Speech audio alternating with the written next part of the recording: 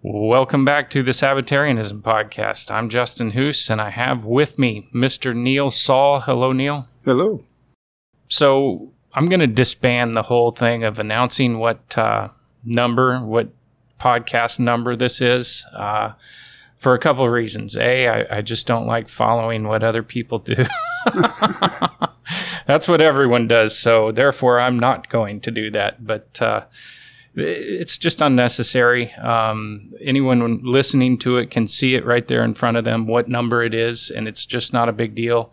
And you and I are going to kind of do some things. We're going to record some things. We're not exactly sure how that's going to fit in with what we're doing with Richard also. Or whether it'll be one episode or two or more. Or whether it's going to make the cut or not. All right, so today, Neil and I are going to embark on an adventure here in the Bible. We want to explain what we're going to do here? Well, I think it's important to have an understanding of what the people who wrote these books, not Moses I'm talking, but David when he wrote the Psalms, or Isaiah, Jeremiah, what their mindset was, what they thought of God when they described him, and so on. And just kind of their worldview, how they view the world. Exactly. Okay. And in looking at that, a couple of things. Number one, most of our Bibles today are derived from what they call the Masoretic text. And so the King James and all the other, almost or all not all them. the others, but a lot of the others that are based on the King James. And that includes Strong's Concordance. And, okay. And most of the literature from days of yore, we'll say. Okay. Well, let me explain to our listeners here what the Masoretic text is. All right. At least what Wikipedia has to say about it. And Wikipedia, I don't know. But I could have found a better source. Well, maybe, but it's good enough. I Sure. read through it a little bit here. So the Masoretic text, and it goes on to describe all the different names of it and stuff, is an authoritative Hebrew and Aramaic text of the 24 books of the Hebrew Bible, the Tanakh.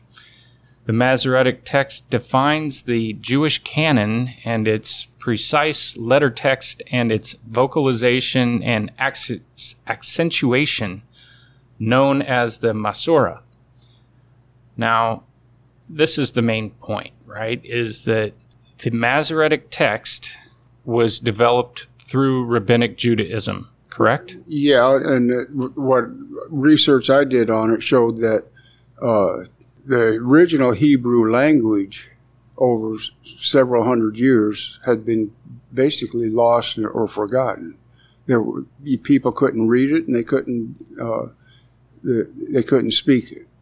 And so these rabbis, and this wasn't until the 7th century, and it took them 300 years to get through the process, made an attempt to what they call Paleo-Hebrew, the New Hebrew. What the Old Testament was written in. No, the Old Testament was the original Hebrew. And this was the New Hebrew. And subsequently... I'm trying to define what you mean by the Paleo-Hebrew. Well, maybe I got the wrong terminology. No, that's all right. Let's just try and kind of... you might see if you can look that up. I don't know, but all right. I thought that was the newer. Oh, is it? I well, thought let's so. Look it up. I'll continue while you do that. What they found out since the 1920s, when they found the Dead Sea Scrolls, because so many of those scrolls were written about 300 BC, is that there's a lot of differences. And these differences make major changes in some of the scripture. So just to be kind of define what we're talking about here and clear, is that they'd lost the language. And then as they were trying to redevelop it, there became kind of two different lines of how to pronounce things and how to place the little jots and tittles, the things above the lettering. That indicated vowels, basically. Right. And there's two lines of that, right? There's the Ben Asher and then another one. I don't remember what it's called. Am I correct in thinking that the Masoretic text, they found out that it went one way, whereas the writers of the King James and others went a different way? No, I don't believe so. Okay. I think my research showed that by the 2nd century, the Rabbinic Judaism was in the process of changing what the ancients believed in their mind, and it has to do with more than one God. Yet the Scripture's full of references to more than one God. Just as an example, this week we're going to be in our local Bible study. We're going to be in Exodus 20. Which is the first time the law was given at Mount Sinai. The 10 Commandments. And God says what? Have no other gods before me. Why would he make a statement like that if there were no other gods that you could put before him? Yeah. And I've heard people say, well, that can be money or drugs or sex. That's idols. Yeah, those are idols. They're not gods. Yeah. There are other gods. We're getting ahead of ourselves here, though. We are. Only a little bit. Yeah. So I did look up Paleo-Hebrew, and it says here, at least again with Wikipedia, that Paleo-Hebrew is to be the script used to record the original texts of the Hebrew Bible due to its similarity to the Samaritan script. So Paleo-Hebrew, I believe, is the Old Testament Hebrew. Yeah. Yeah. Although it's the one that is gone, yet they've got this kind of new Hebrew that's really Yiddish and other things, and that's not really Hebrew. It's not the Hebrew of the Bible. And as you said, that was lost. Right. And it took them 300 years to try and bring this back. And then I think what you're saying is, then the Masoretic text was developed from there after... It was that text that was translated into Latin. Actually, Latin may have been done before, but into other languages, but was used extensively or to a large degree by most of the... those who the translators who developed these books. Right. So like the King James, the translators that worked on that work used the Masoretic text as kind of their Rosetta Stone to make these translations. When they were translating the Hebrew, that was the text that they were using to translate. And like I say, there were differences, at least based on the Dead Sea Scrolls. And the most recent, or the oldest complete Masoretic text we have is from the 11th century, or 1100s, I forget. So now you take that versus some of the scrolls that were found in the Dead Sea Scrolls that they estimate were 300 BC, much closer to the source. Yeah. So, and that was basically the basis for this study and where we're going to go with this. Okay. So with that said, we are going to use the English Standard Version. Neil bought himself a new Bible after I made fun of him. I'm going to get another one, too. Are you? All right. And I use eSword, so I've got all kinds of translations. But we're going to use the English Standard Version, the ESV, because... It uses as much as possible the Dead Sea Scrolls form. Dead Sea Scrolls, correct. Okay. So where are we going next here? What do we want to look at? Well, the first thing I want to look at is actually this whole episode will be about God's divine counsel. Okay. That's what we'll name it. How about that? There you go. Okay. Okay, and we'll start in Psalms 82. All right. And it's only 8 verses, so I'm going to just read the whole thing. It says, a psalm of Asaph. God has taken his place in the divine council. In the midst of the gods, he holds judgment. How long will you judge unjustly and show partiality to the wicked? Give Give justice to the weak and the fatherless. Maintain the right of the afflicted and the destitute. Rescue the weak and the needy. Deliver them from the hand of the wicked. They have neither knowledge nor understanding. They walk about in darkness. All the foundations of the earth are shaken. I said, this is Yahweh saying, I said, you are gods, sons of the Most High, all of you. Nevertheless, like men, you shall die, and fall like any other prince. Arise, O God, judge the earth, for you shall inherit all the nations. Now, in verse 1, God, singular, but that's Elohim. And the reason it's singular is because there's no, I forget the terminology. When you put like the, if it had the God, it would be, it could be plural. But it doesn't have that. Just like in Genesis 1. Elohim is a plural word. Yeah. But it's El is the singular, where right. Elohim is plural. Plural. But just Elohim is also used in Genesis 1. In the beginning, God created the heavens and the earth. So in the beginning, Elohim created right. the heavens and the earth. But the second context there, in the midst of the gods, he holds judgment. That has to be plural. And that's why ESV has made it plural here. And many versions... And it is also Elohim, right? Right, that's also Elohim. And many versions will have plural there. But you can't be in the midst of one. Sure. So it has to be plural. Let's back up here for just a second. I think it's good that we also kind of fess up here that a lot of what we're doing here is based on the work of Dr. Michael Heiser. True. We both read his book, The Unseen Realm. We've both listened to a lot of his podcasts. We find the work interesting. However, some of his work is not in line with our beliefs, and but that's okay. You know, for some reason in the modern world, we feel like we need to agree with everybody on something, or they can't be our friend, or we can't listen to a single thing they say, right? Which is just nonsense. Yeah, true. I've never met any man that I agree with 100%, you know, and if I did, I'd be really scared. Let's look, though, at how some of the other translations translate verse 1. You read it there from the ESV. And it says, God has taken his place in the divine council. In the midst of the gods, he holds judgment.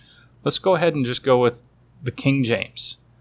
God standeth in the congregation of the mighty and judgeth among the gods. So it does have the plural. And well, and it says in the first half of that again, read that. God standeth in the congregation. In the congregation of the mighty. Of the mighty. Now, because of that and other translations that are similar, they think that is men because of the word mighty.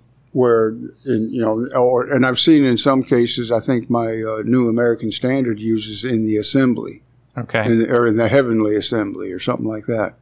But in this version uses the term in the divine council. And what is pointing out basically is that God is sitting there with this group of beings.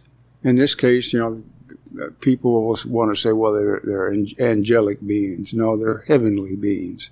There's a difference. There's a variety of heavenly beings. They're spirits. And we'll get to that in They're just not a of minute. this world. Right. Let me real quick, though, the NLT, which is... It's such New a Living. New Living. It's so great for some things, and it's absolutely terrible in other. This one I think is pretty good. So, God presides over heaven's court.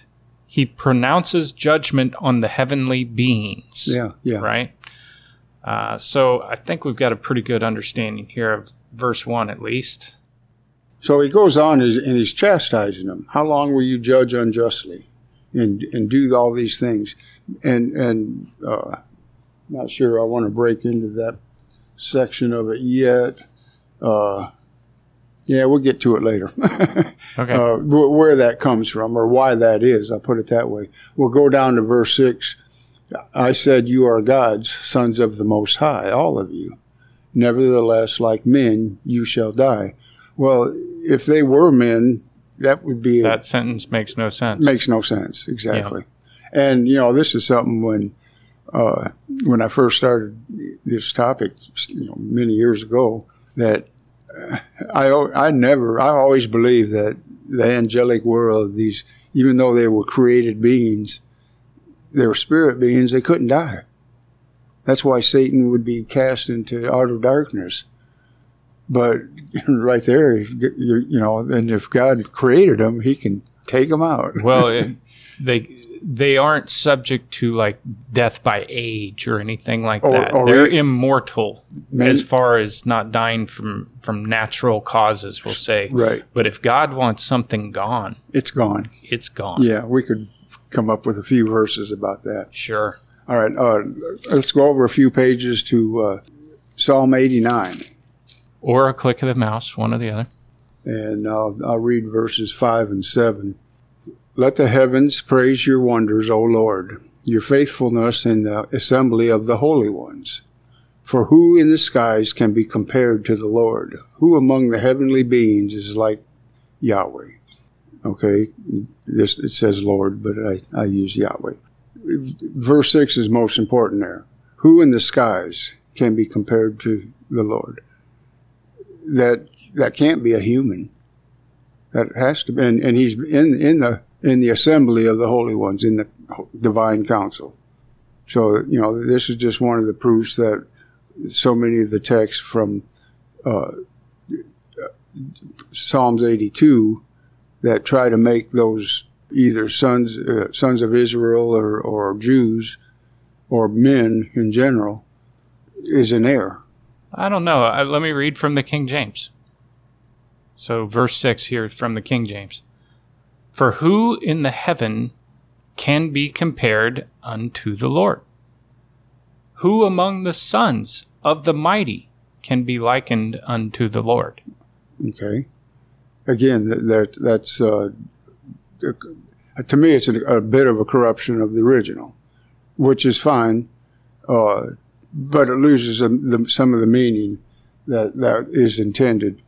Because if it could really mean exactly what you read, but if it depends, our mindset twists it and doesn't make that. Yeah, and let's define that. I think what you're saying here is that monotheism, that term, monotheism, there is only one God, and that's such trouble for a lot of people. Okay, well then Jesus can't be God because there's only the Father. There's only one God, and it causes a lot of problems. Yeah.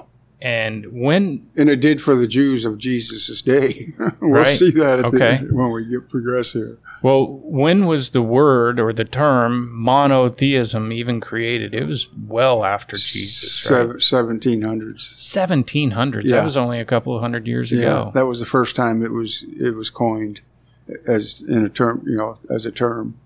So before that, it was the common belief. I guess that's what we're saying here. Is the common belief was there were actually many gods. There's none like the Father. There's none like the Son.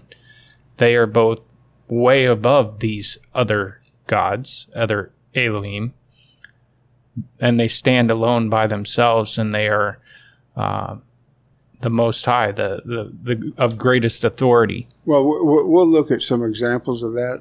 But down through time, what you're saying here is we've come to this one God thing, and that has wreaked a lot of havoc on our modern belief system. Yes, and it really came from Rabbinic Judaism. Imagine that. Yeah. So many of the people over time would always seek out the Jews for their answers to their Christian biblical questions. Imagine that. Wow. Let's go to... Before we do that, can I read the NLT? Because it really trashes this. Okay. For who in all heaven can compare with the Lord? All right, that's good. What mightiest angel is anything like the Lord? Yeah. That word angel is not what's being used here. No. That's a bad translation. Yeah. And especially when you know that angel just means messenger. Right. Somebody that God sent. And we'll look at one of those right now. Okay. Let's go to 1 Kings chapter 22. And in verse 19, see if I want to start before that.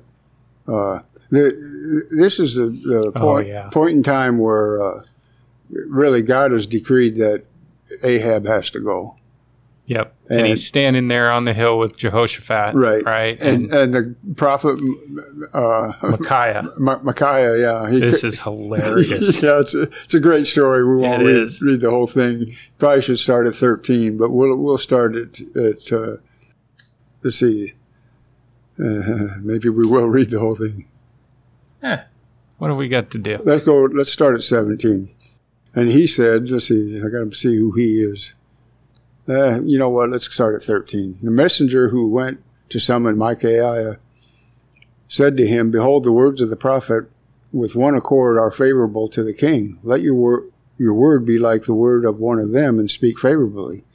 But I think we got to set this up more, Neil. So Jehoshaphat and Ahab are looking at trying to go and take on or fight with another place, another people, and all the prophets of Ahab are saying, "Yeah, go do it." And Ahab's asking Jehoshaphat, "Hey, will you join me in this?" And Jehoshaphat says, "Well, what's God say about that?" Yeah. And he says, "Well, my prophets say it's going to be great." And Jehoshaphat rightly said, "Well, is there anyone of the Lord that can back that up?" And then they send for this guy Micaiah, or Micaiah, or whatever, these names. But they send for this guy, and the hilarious part is Ahab says, I hate that guy. He never prophesies anything good for me.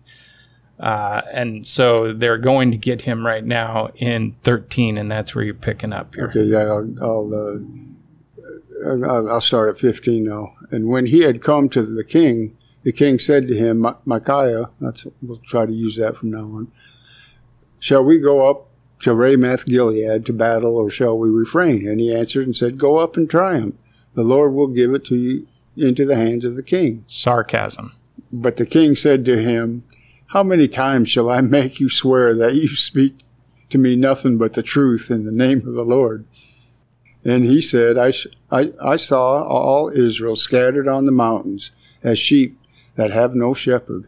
And the Lord said, "These have no master. Let each return to his home in peace." And the king of Israel said to Jehoshaphat, "Did I not tell you that he would not prophesy good? I hate this guy. But evil." And Micaiah said, "Therefore hear the words of the Lord. I saw the Lord sitting on his throne, and all the host of heaven standing beside him, on the right hand and on his left. And the Lord said, Who will entice Ahab, that he may go up and fall at Ramoth Gilead?" And one said one thing, and another said another.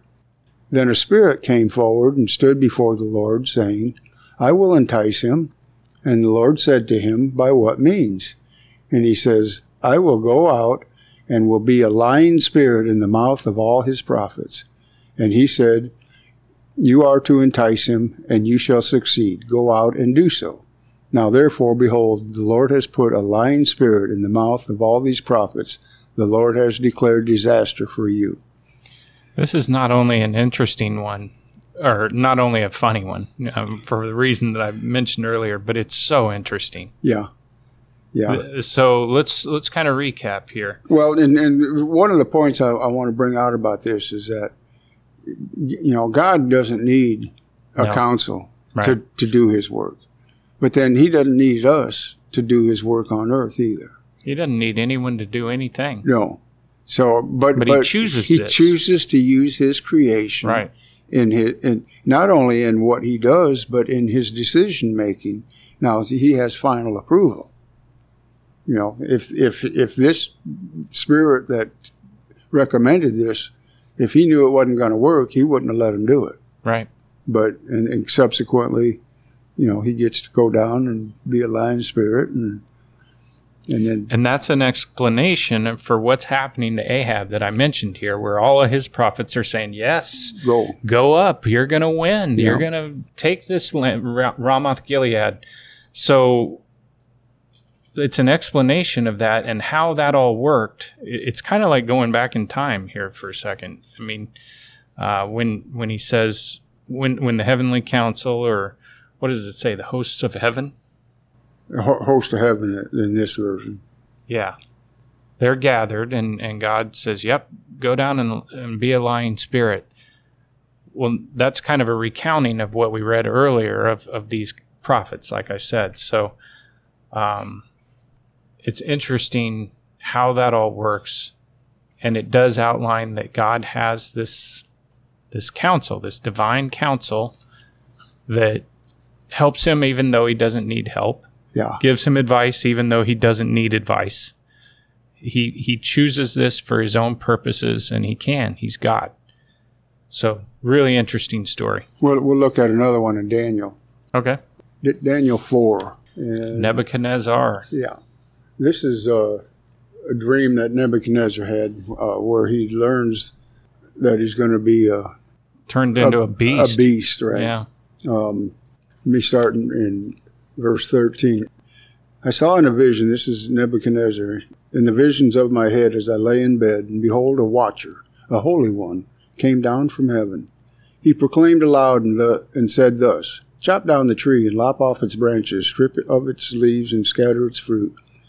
Let the beast flee up from under it and the birds from the branches, but leave the stump of its root in the earth, bound with a band of iron and bronze amid the tender grass of the field. Let him be wet with the dew of heaven. Let his portion be with the beasts in the grass of the earth. Let his mind be changed from a man's, and let a beast's mind be given to him, and let 7 time periods pass over him. The sentence is by decree of the watchers, the decision by the word of the holy ones, to the end that the living may know that the Most High rules the kingdom of men, and gives to whom he will, and sets over it the lowliest of men. This dream King Nebuchadnezzar saw, and you, O Belshazzar, tell me the interpretation, because all the wise men of my kingdom are not able to make known to me its interpretation. But you are able, for the Spirit of the Holy God is in you. And I'll drop down to verse 24. Daniel answers him. Daniel answers him. And in verse 24, he says, this is the interpretation, O king. It is a decree of the Most High, which has come upon my Lord the king. Okay, in the dream, he saw the watcher, a heavenly host, a heavenly being that was making this pronouncement. But Daniel tells him it's the decree of the Most High. So, it was a council. They decided this is what they were going to do. God approved it. It happened, and this is in part speculation on your part here, based on what we just read with Ahab and Jehoshaphat and Micaiah and that whole thing. You're kind of bringing that methodology into this story. Is that well? You could say safe? That. What I guess the point is that this holy one, the watcher, and he says in verse 17, the sentence is by decree of the watchers. Okay, the watchers are the ones that said, here's what we're going to do.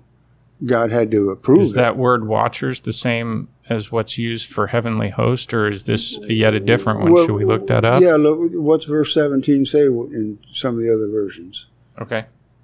But it's a decision by the word of the holy ones, so that the living may know that the Most High rules the kingdoms of the men. Almost all of them are using watchers. Watchers. It also, here's the NLT. Decreed by the messengers. Yeah. He wants to associate everything with angels. With an angel, yeah. But almost every other one. NIV uses messengers. Well, do you have the NET there? I do. What's it say? Decree of the centennials. Well, let's look at the actual word. That's going to be Strong's 5894. EER. from the root corresponding to a watcher, that is an angel, as a guardian, a watcher. Yeah, I could understand why Strong might have made that conclusion. But yet, as you said, Strong is also using the Masoretic text for a lot of its stuff. Yeah, right. Now, we're not... I want to be really careful here, because it's going to... We could drift off, and others might accuse us of this, of saying that anything that we disagree with, well, the Bible's been altered and it's wrong. That's not what we're saying here. We're saying certain words are skewed in a direction that fits the Rabbinic Judaism point of view, but not that the Bible has been somehow corrupted when it doesn't fit our narrative, right? Because I think a lot of people do that, and I don't like it. No, I agree. Something that, we've talked about this before in our Bible studies and what have you. There's no doubt that there have been many changes in the original text. In the translation? No, even in some of the original text. Based on what was found in the Dead Sea Scrolls? No, well, not necessarily based on that, but based on some of the books of Rabbinic Judaism, where they kept track of every time they made a change. Really? Yeah, it's all okay. It's available, and Richard's talked about that more than once. That they were so meticulous in keeping it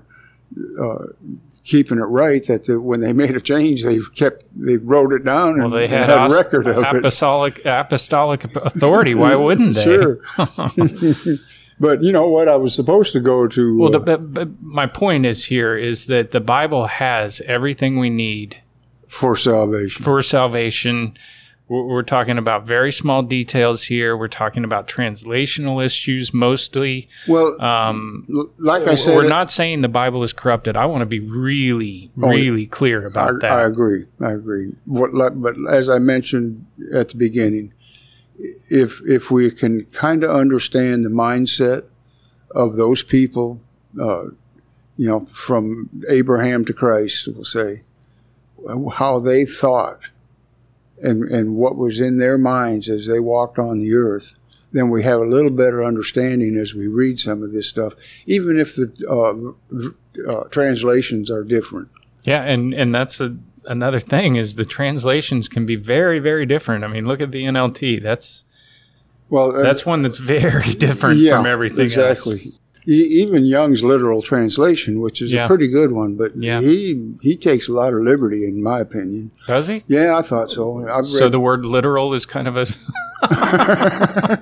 No, I just read from Daniel 7 what I really wanted to go, or 4. I wanted to go to Daniel 7 first, and verse 9.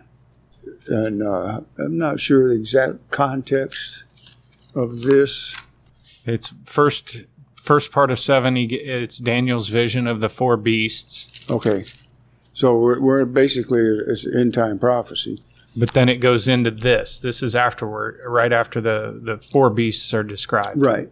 And then in verse 9 says, "As I looked, thrones were placed, and the Ancient of Days took his seat.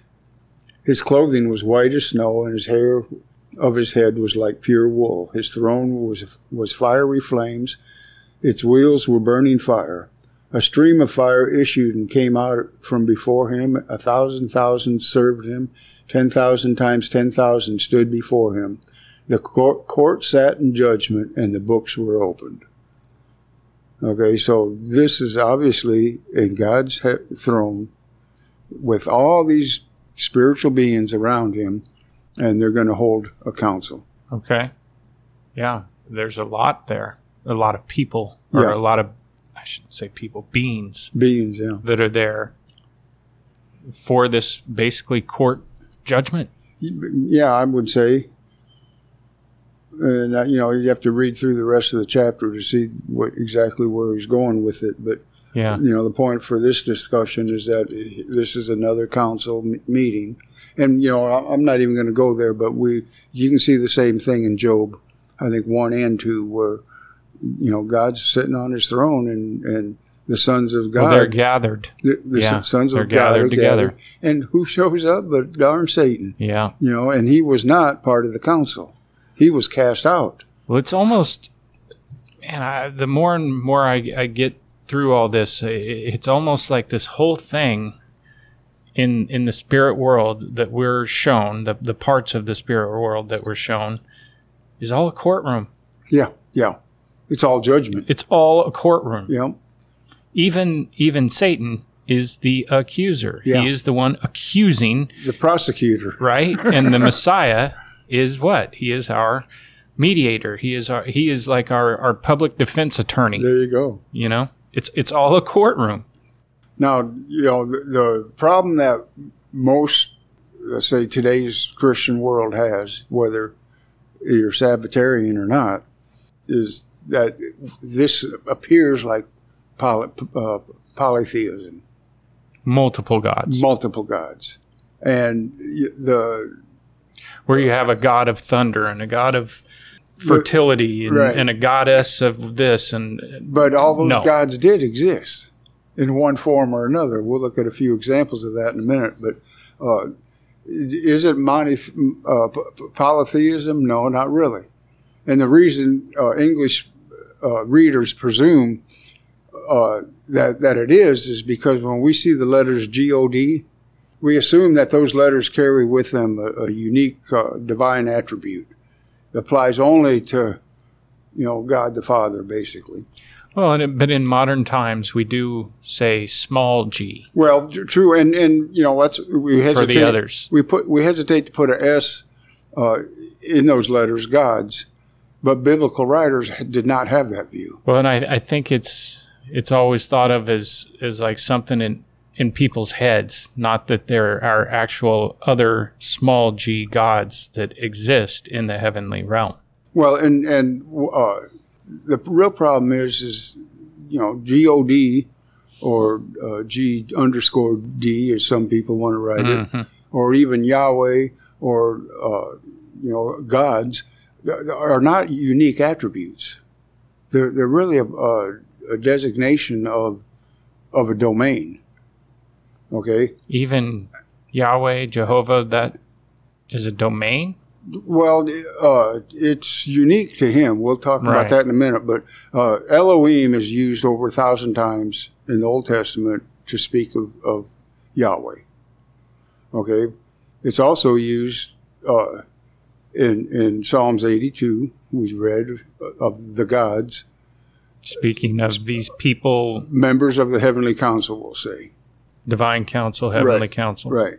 There are gods of foreign nations. Let's go to 1 Kings 11. And let's go to verse 33. It says, maybe I need to back up a little bit. That'll be all right.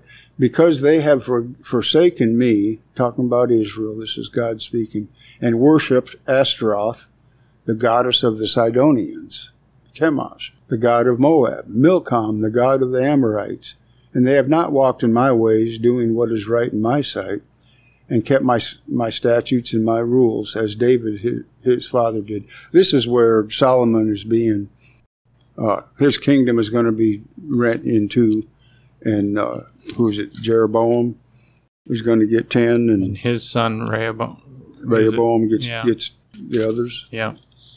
So and he's given it, this is the reason that he's going to do this. Who's the prophet there? I forget. Ahiah took his garment and tore it in 12 pieces. This talking to Jeroboam. This is in verse 30, 31. And he said to Jeroboam, "Take for yourself 10 pieces, for thus says the Lord, the God of Israel. Behold, I'm about to tear the kingdom from the hand of Solomon." So we get the context there.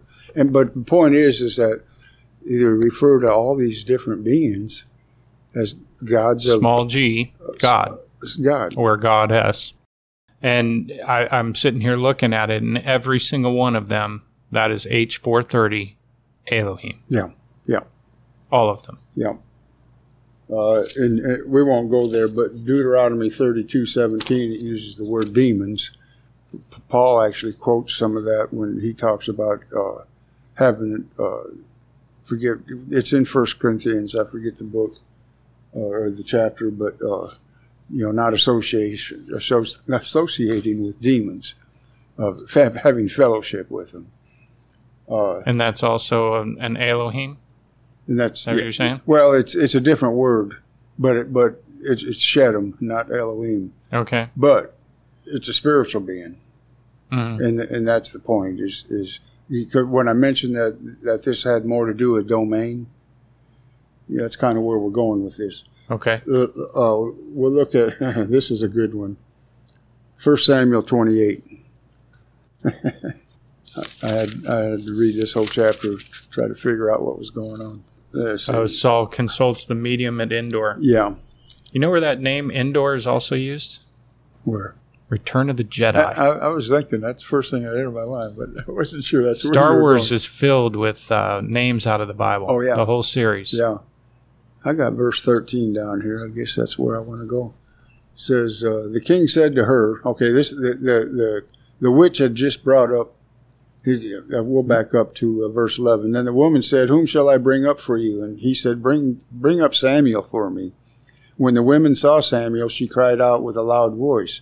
And the woman said to Saul, why have you deceived me? You are Saul.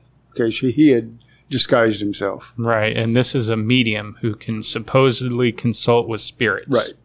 And the king said to her, do not be afraid. What do you see? And the woman said to Saul, I see God coming out of the earth. What does your version say there?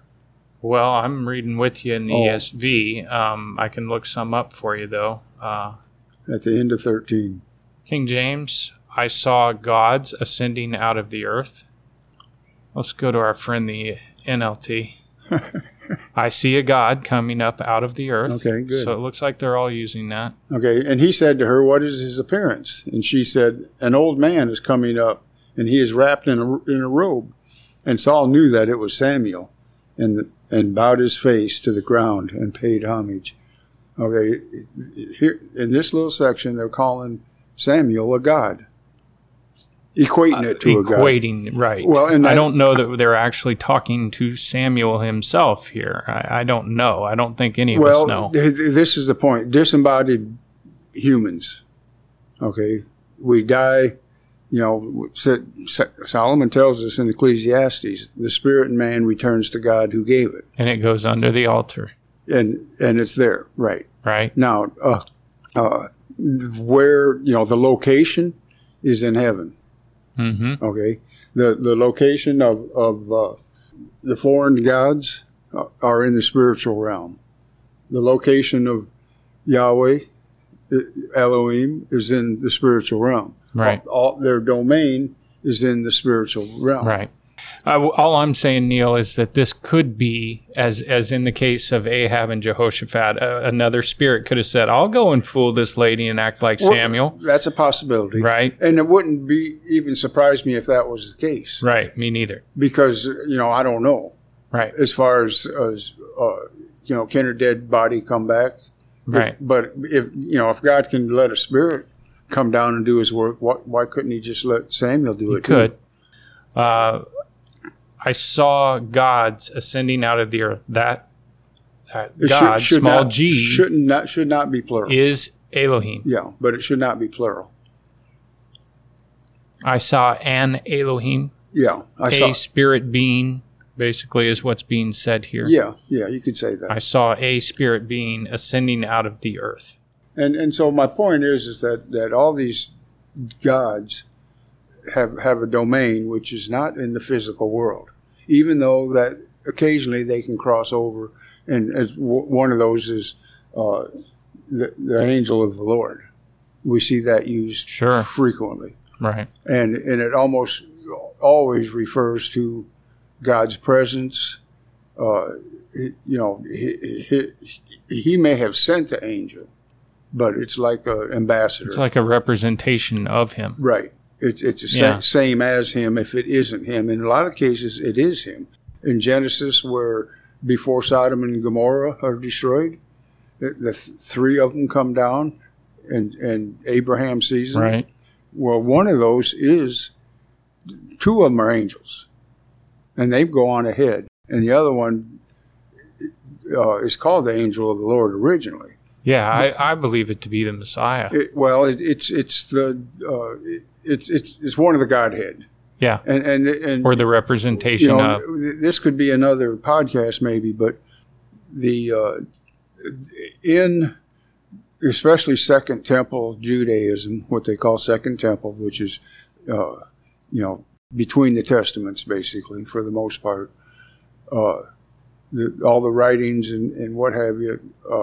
The idea of a dual Godhead was pretty extant, and you mean a lot of people believe that way? Yeah, and that's why when John wrote his gospel, he starts out with "In the beginning was God," or "In the beginning was the Word, and the Word was with God, and the Word was God," because and there's a distinction between was God and was with God, being God the Father and Jesus the Son. And the Son. Yeah. And so that and at the end of it all, after the resurrection, all those Jewish people that entered the church originally, before the gospel went to the Gentiles, had no problem worshiping Jesus as a God and Yahweh also as the supreme, supreme God, the only one that Jesus has to answer to. Yeah. But doesn't really need to because they're so in line. So now the second part of this. Aligned, I should say. All right, where are we going next, Neil? Well, I'm not sure. A lot of places throughout the Old Testament especially, it says that I am God and there's none besides me, or none like me. Yeah. And it seems a little bit contradictory when it says that, there are no gods besides me, but there are all these gods referred to throughout the Old Testament.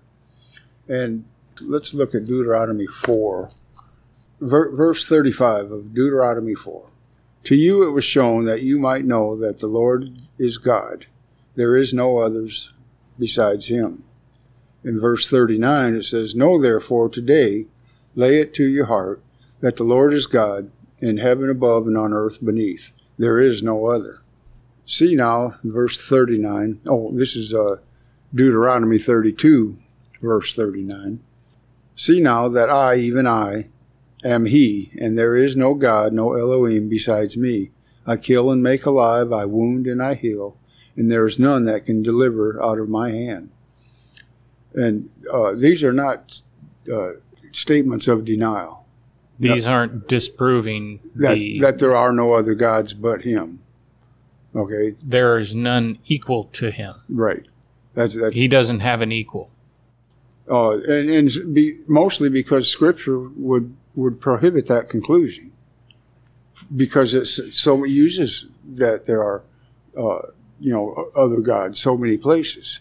So this is what you're really talking about ultimately here is back in the days when the Bible was written, the people that the writers of the Bible were intending to read it, they would have had in their mind already, of course there are other gods. There's all these other gods, but when they read this, what they're reading it as is that God has no equal.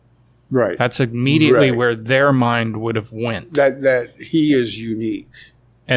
And that's what you're saying here of how we could potentially benefit from this knowledge that you're espousing or that you're putting forward here, is that we could also benefit from having that same mindset.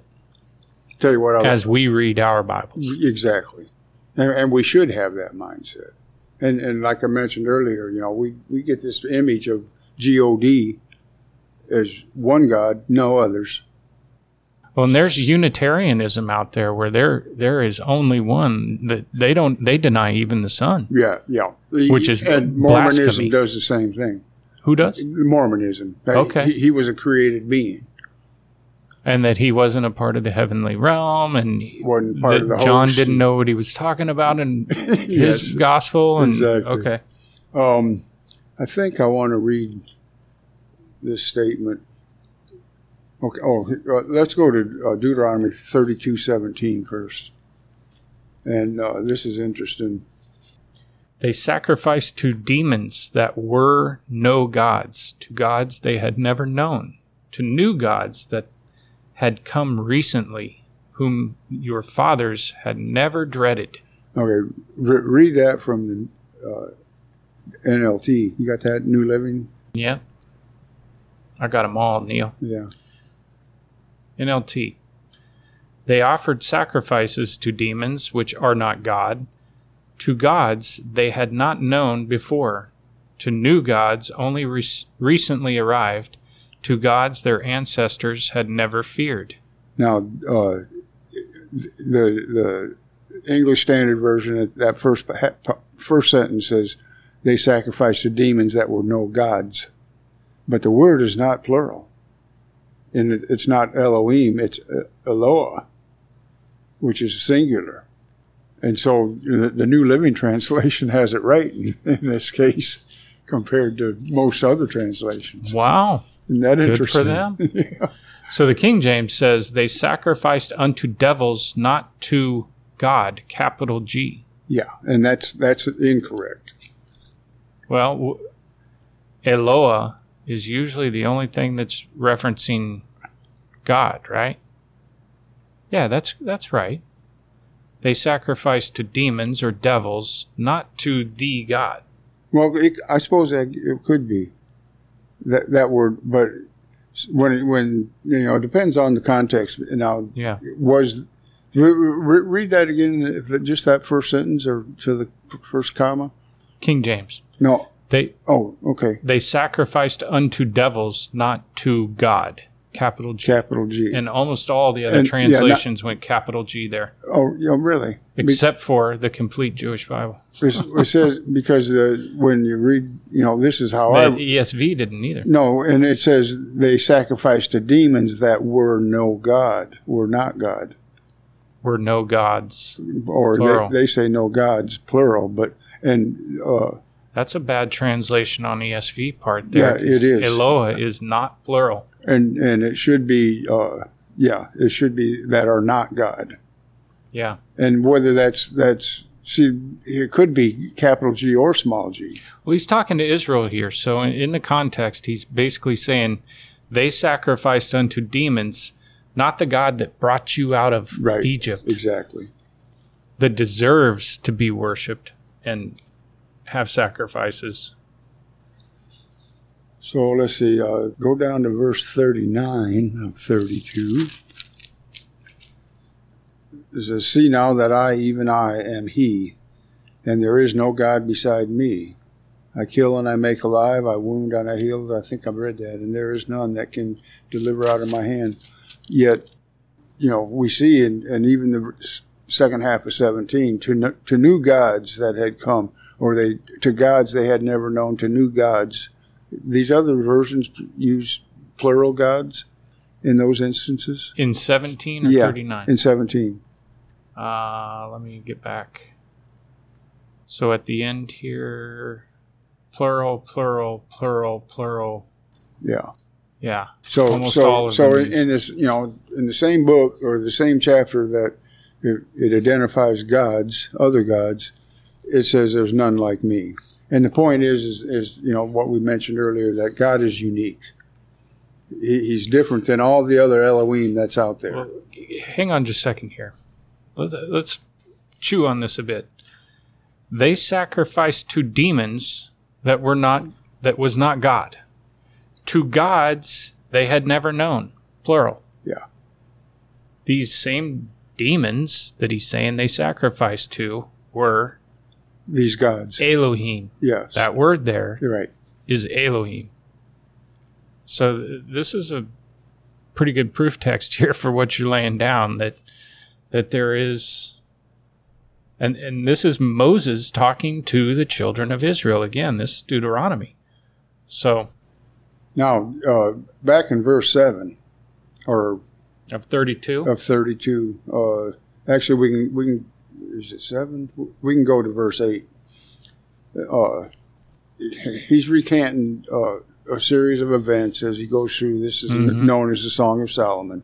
When the Most High gave to the nations their inheritance, when he divided mankind, he fixed the borders of the people according to the number of the sons of God. Most versions do not use sons of God there. They'll use sons of Israel. Israel didn't exist at the Tower of Babel. Well, that's how do we know that this is speaking of the Tower of Babel? Let's prove that out. Well, we could go back to Genesis 11, but when did he divide? He gave the nation. When did he divided mankind? He sent everybody in their own direction, scattered them in at the Tower of Babel. Correct. When he confused their languages. Right. Now, what he's saying here, when the Most High gave to the nations their inheritance, he disowned them. Not too much different than the prodigal son. Okay, the son wanted his inheritance, and he went off and when God disinherited, he had to put somebody in charge, because originally he was in charge of all the nations. Of course, originally there was only one nation, before the flood and after, until the Tower of Babel. Now all of a sudden you got all these different people that are divided up based on their confused language, and he assigns these not angelic, but heavenly beings to be their guardian, to administer their judgment on them, or that courtroom deal that we were talking about earlier. Okay. And, well, hang on, because I think this is something we need to dig into more. Okay. So and we're kind of out of time for this week. All right. Why don't we come back next time? And we'll dig back into this, into this part right here of proving that out, because I think that's really important. That's something I've had a bit of a hard time with. I know that Michael Heiser was really well researched, and he backed up his stuff with scripture, and he seemed to be a good man to me. But I want to prove these things out for ourselves. Well, one of the things we can plan on as we move forward. Well, we can pick it up right here, but and there isn't a whole lot more, just more than the time allows. But now, one of the things that God is doing, and we know this even from New Testament scripture, is He's in the process of restoring the way things were really in Eden. It's a restoration. Not only we're going back to Eden. We're going back to Eden. Full circle. Yeah. We've left Eden. Our ancestors left Eden, and God is going to bring all of us back to Eden. And all the nations as they will exist in the future also. And He will be controlling them, not these angelic or heavenly beings. And in the process, the worldview basically is that He's in the process of doing that right now.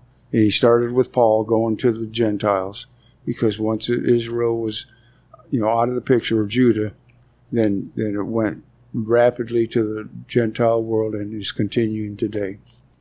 Okay, this is another part where I think we got to prove it out. I know this is a part of Heiser's thought process and all that, but we need to kind of prove it for ourselves, and the listeners can prove it for themselves or disprove it for themselves. But I think it's important that we kind of dig into those types of things. So let's begin doing that next time. All right. You good? Good. All right. Thanks for listening. We'll talk to you then. Bye-bye.